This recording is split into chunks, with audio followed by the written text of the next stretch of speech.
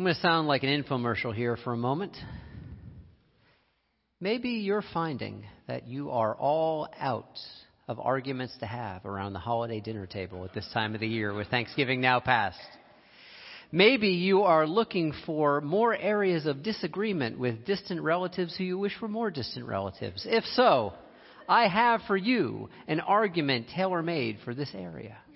It is, baseball fan or not, that Pete Rose, the all-time hits leader in Major League Baseball, is at best, a borderline Hall of Famer. It's true. He is not one of the all-time greats. Does not belong in the company of Ted Williams, Aaron, Mays, Mantle, Ruth, Gehrig. Not at all, my friends. I know this is heresy. Heresy to some of you. I offered up this, I would say opinion, but I'm going to get to the facts in a second. I offered up my perspective on Facebook not too long ago about the fact that Pete Rose is not one of the all-time greats. And boy, did I get walloped. People were angry and mean and mocking, and they said things about me that were not true, such as you trust math more than you trust your eyes or your own heart and common sense. Which, if you know me, the idea that I would trust math over anything, that's not me. Pete Rose is not one of the all-time greats. Moving beyond, like, the top line, most obvious thing, like all-time hits. We'll get to that in a second. But like lifetime batting average, 303. Batting average is kind of like, if you really want to understand the nature of baseball, it's kind of like if you want to understand the nature of molecular biology and you use a magnifying glass and not a microscope. Batting average doesn't tell us all that much. So let's go with something else that some of you may know. If you're not aware of it, don't worry about it. I'll explain to you after the service. If you're really that curious, you'll probably forget about it immediately. OPS. On base plus slugging. That is a much more important metric when it comes to predicting the amount of runs that someone participates in. And remember, the point of baseball is to score more runs than the other team. So OPS, career, lifetime OPS, on base plus slugging. Pete Rose is not in the top 100. He is not in the top 200. He is not in the top 300. He is not in the top 400. He is not in the top 500 of all time, my friends. This is not an all-time great. Yes, he is the greatest at over a long period of time, accumulating a lot of hits, the majority of them singles.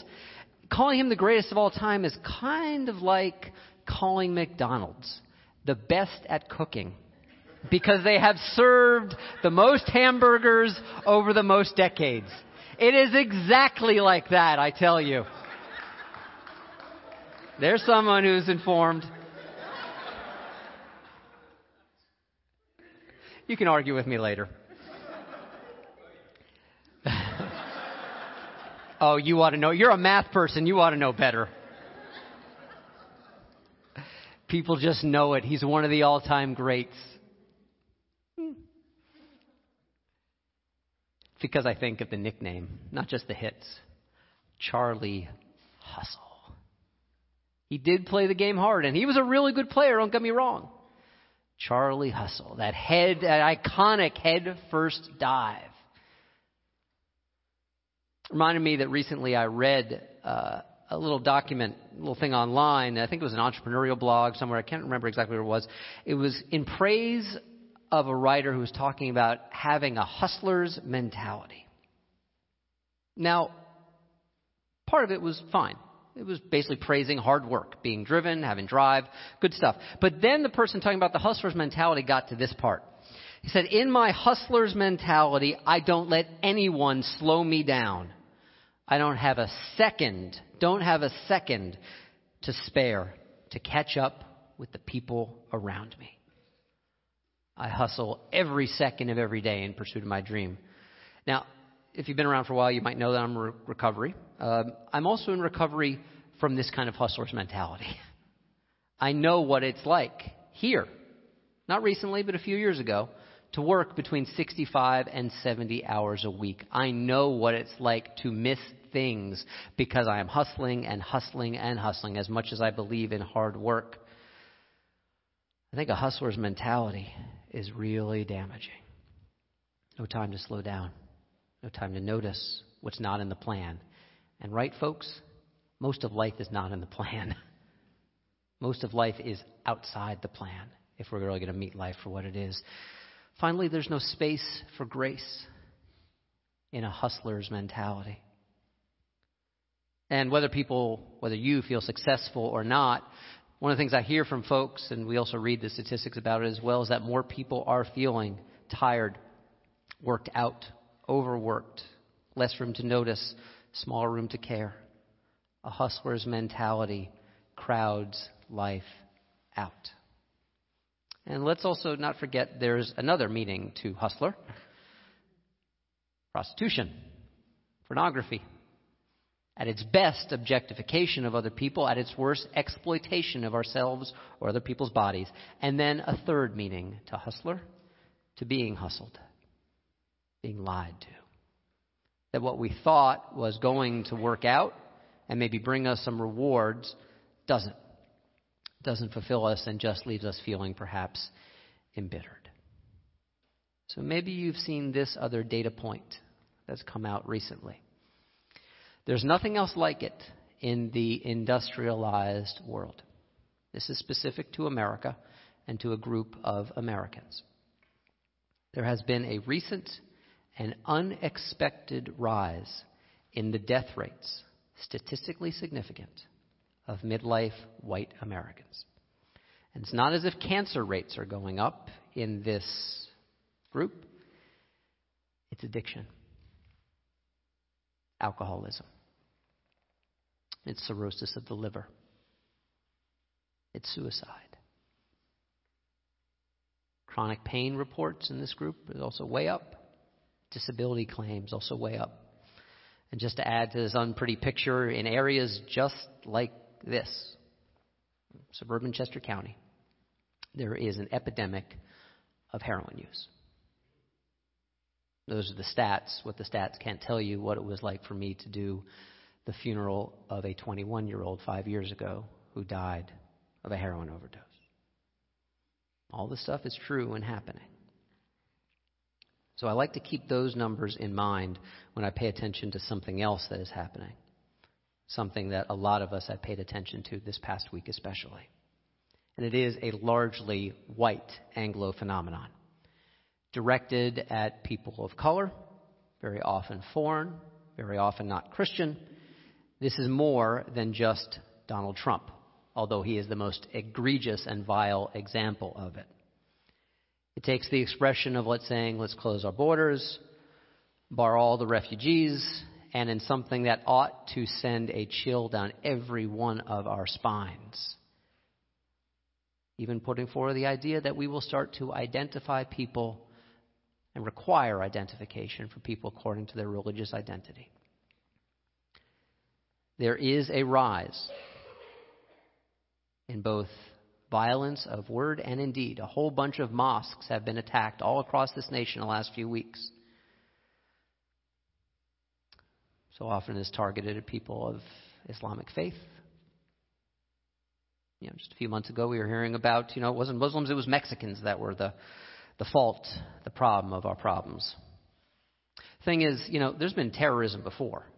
And for decades, undocumented workers have been in this country. Why so much anger, rage now? I think it is directly tied to those statistics about white death much more early that I talked about before. Even, yes, after this recession is technically over, there's still so much insecurity for people. There's still so much worry. There's still so much debt. There's still so much pain. And many people who have been insulated from feeling this pain, the pain a lot of other people with skin not like me, gender not like me, sexual orientation not like me, have felt for a long time in this country. Here's something that obviously, from my perspective, from so many of our perspectives, needs to happen. The seams of white supremacy are coming apart at the seams, and they're showing, and it's starting to burst. And at the same time, the end holds a world of hurt. And the world of this hurt is getting expressed as blame, as scapegoating, as demonization, as fear of people who are considered to be other. So today I'm not talking about, the coming, ongoing, open-ended battle with ISIS and terrorism. That's going to go on one way or the other. It's going to be fought. I hope it's going to be fought intelligently. What I want to talk about is us. Our hearts. In the midst of this traumatizing, violent last month that doesn't really show any signs of letting up, who will we become? More importantly, how do we remain strong without adding to the harm of the world? Now, when I find myself uncertain, when I find myself, my heart overcome by fear, not knowing how to respond exactly, I find that I take strength from stories that are very important to me. Perhaps you do as well. And so I want to share two stories that are important to me for kind of different yet related reasons, because they're very different kind of stories. It's this. If you've been around for a while, you know that, yes, even 5 years after Lost is over, I will not shut up about it. Sorry. And the other is The Leftovers. There's a common writer, a showrunner between these two stories. And I think both of them are responses, I'm not the only one to read it this way, to September 11th, to the trauma visited upon this country that I think we're still trying to make some sense of in a meaningful way. I think we're trying to make nonsense of it in all kinds of ways. But both of these stories start with a sudden, unexpected trauma. In Lost, it's a plane crash where all the people there you see wind up on this mysterious, magical island. And The Leftovers, it's this. There's about 100 or so people in and around the building today. In The Leftovers, 2 of you will vanish immediately, without warning and without explanation. That's what happens in The Leftovers. 2% of the world's population just vanishes. And the focus of the rest of the story are on the people who are left over. Both these stories are about sudden loss, sudden grief, sudden trauma. Both these stories are about and have action and adventure. Both these stories bring together people from different backgrounds. Both these stories are about fear and love. But this is where the stories depart. Lost is a redemption story. It is a fervent hope that in the midst of our difficulty, our despair, we will come together and heal with each other. And that's why these pictures are intentionally chosen. Lost, the people are together. But in The Leftovers, we see a solitary person. To the extent people come together in the story of The Leftovers, it's only to demonize and make other people suspect. People are coming apart at the seams in The Leftovers in the wake of trauma. Sometimes they seek private peace, but it never proves to be sustainable. It just ends up with more pain. The world eventually encroaches upon them, and they can't handle it. Sadly, I think right now, the story of The Leftovers is more, as fantastical as it is, more our story of where we as a culture find ourselves. And so I think the key question is, whatever our backgrounds, our races, whatever our experience, at this moment, do we allow our uncertainty, our fear, our loss to open us to the pain of other people? Or do we shut that down? And the stats that I talked about, they're about people out here in the burbs, where, there's a lot of language about safety and security and about the things can be okay. But these tides are encroaching. And eventually they involve us all, even here. And so maybe there's a hope that we can build an impenetrable fortress that will keep all the floodwaters out. Or Do we make the choice to wade into the water of the pain, the dis-ease, the uncertainty? I have to tell you, in 17 and a half years of being a Unitarian Universalist pastor, it was good news. I can't say some of my colleagues may feel this way. I still don't believe in original sin. It's not a doctrine in our tradition. I still don't believe in it. But I've come to believe something else with all of my heart. I believe in original woundedness. I believe in original vulnerability that is inescapable. Because I have heard so often over the years, trauma is so ubiquitous. Some kind of trauma, addiction. Sometimes it's wounds from wars fought long ago that parents still can't talk about. It may be mental illness. It may be the deaths you don't talk about because society doesn't give you a chance to talk about them. It may be the miscarriages that we're just told to move on from. It may be the long-held, poorly held secrets of abuse that are passed on from generation to generation. Trauma is so ubiquitous. And maybe you're thinking, well, not my family. I might tell you to look harder. But even if you're saying, not my family,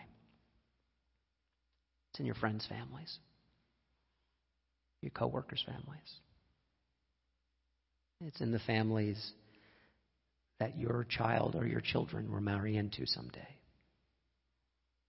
This trauma is here, waiting for us to see it, to acknowledge it. This, my friends, is how love begins to win. Even in times of pain, doubt, uncertainty, and fear. Because we know that no one is inoculated against this original woundedness or vulnerability. Here's a little bit of good news, and something doesn't feel like good news at all. If we can open to that original woundedness, we will in fact be able to hold that original woundedness by something that's even more original blessing.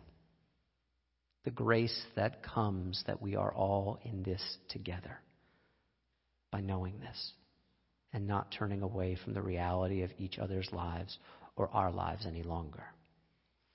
We can begin to help love win by overcoming denial. One of my favorite authors is Kathleen Norris, who's a Catholic contemplative who is very sharp-tongued and sharp-witted.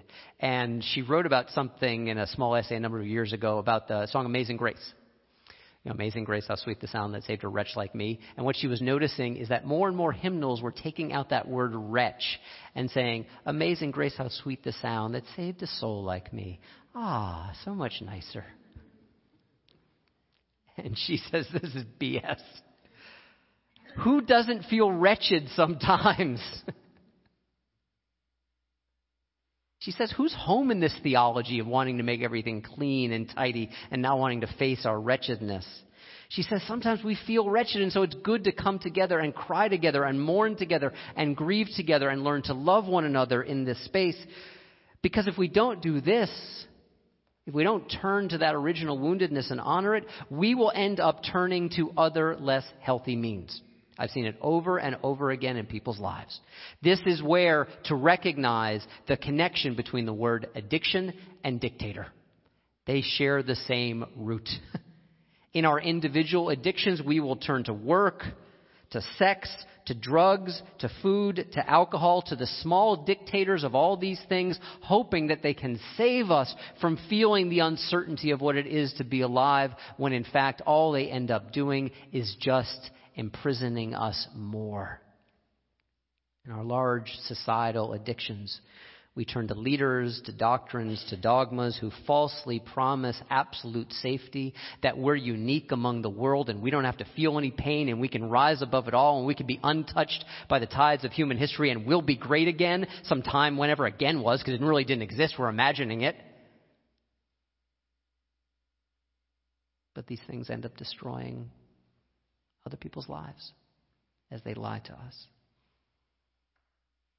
This is why this work primarily of inviting love to win in times of despair or dis-ease, it is not primarily work for politicians. This is our work. This is our work together. This is the work of spiritually maturing and deepening people who are willing to ask the question. This is how love begins to win again.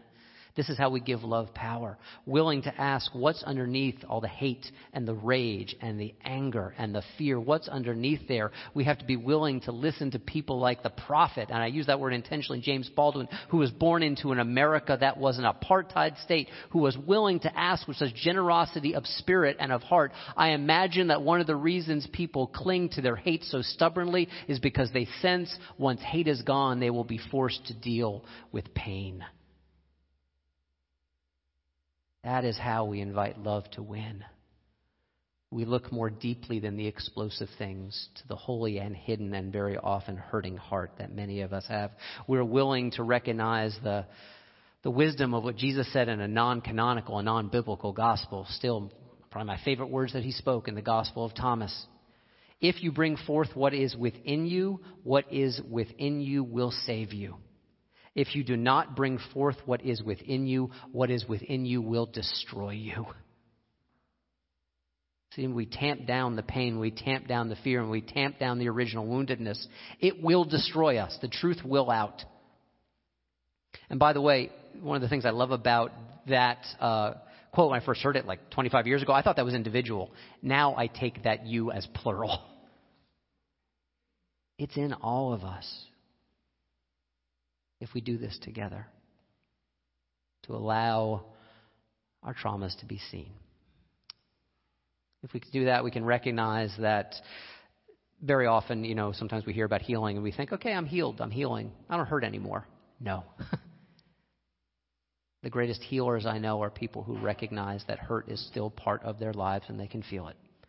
What they do is they take that healing path and they vow to no longer harm themselves or other people. This is one of the reasons that I am so deeply proud and privileged in the best way to be a part of our recovery ministry here at Wellsprings.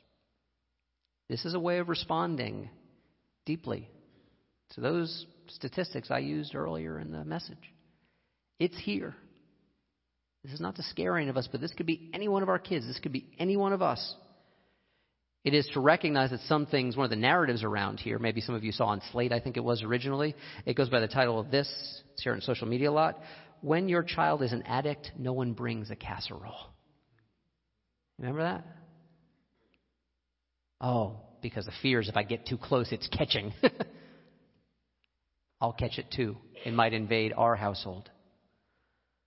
The good, blessed, holy work of our addictions and recovery ministry and of many of our ministries here is that really, at the ultimate level, it's not about destigmatizing addiction. It's about destigmatizing our basic, vulnerable, fragile selves. And that's all of us. This is how love wins in times of despair, fear, and dis-ease. The phrase love wins, I think a lot of you perhaps are familiar with it, where it originates. It originates from the minister Rob Bell, who, when he wrote it, was at one point kind of considered a progressive evangelical. I think he's just considered a progressive Christian now. And that book, Love Wins, is a universalist vision of a love that ultimately involves everyone and all of creation. And the story that he tells in the book about where this urge to proclaim love wins comes from is from something that happened in his church when he was serving in Michigan. He was doing a series on peacemakers. He invited people to do art projects in response. By the way, we should do that sometime. All right, put that in idea for later. And someone painted a picture of Gandhi.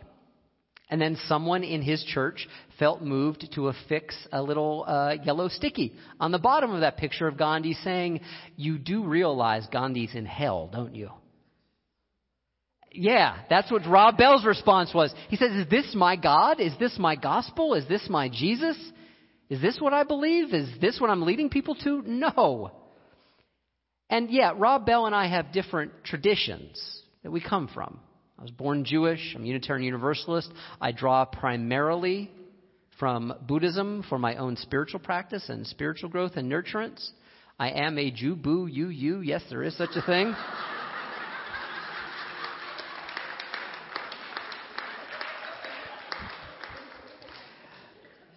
But where Rob Bell and I absolutely meet, and I think this is bigger than any belief, is on the common ground of trust in the healing and gracious power of a truly limitless love. Universalism says there is a love so special we do not need to be special to be loved. That is a belief that I believe in.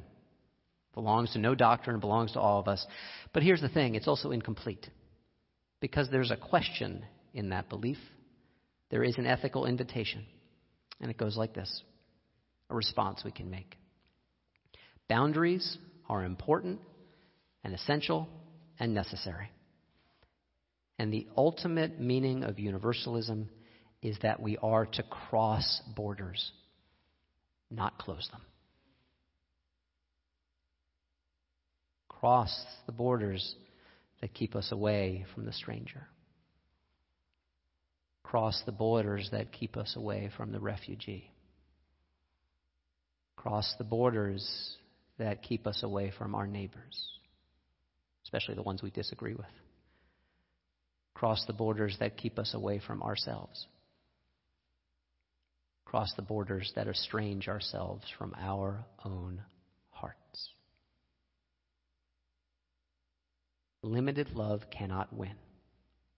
It is not up to the task. Love that just belongs to one group or another. Only limitless love can help guide us in this time. Because it does not hustle. It has enough time. It believes in something bigger than the plan. It does not overlook, and it does not deny. Limitless love includes us all. Every single one of us. No exceptions. Amen. May you live in blessing. Let's pray together. Love, more real, more powerful than any belief. Love beyond belief. Love that would welcome us in and welcome us home to each other, except in fact the welcome isn't waiting for us, it's already been offered. This is the welcome of recognizing, honoring, tending to, and caring for all the wounds we carry, and recognizing that what we do with the wound is what matters. Do we wound others? Do we wound ourselves? Or do we accept this invitation to healing and allowing the love and the light to move through and into our wounds? Amen.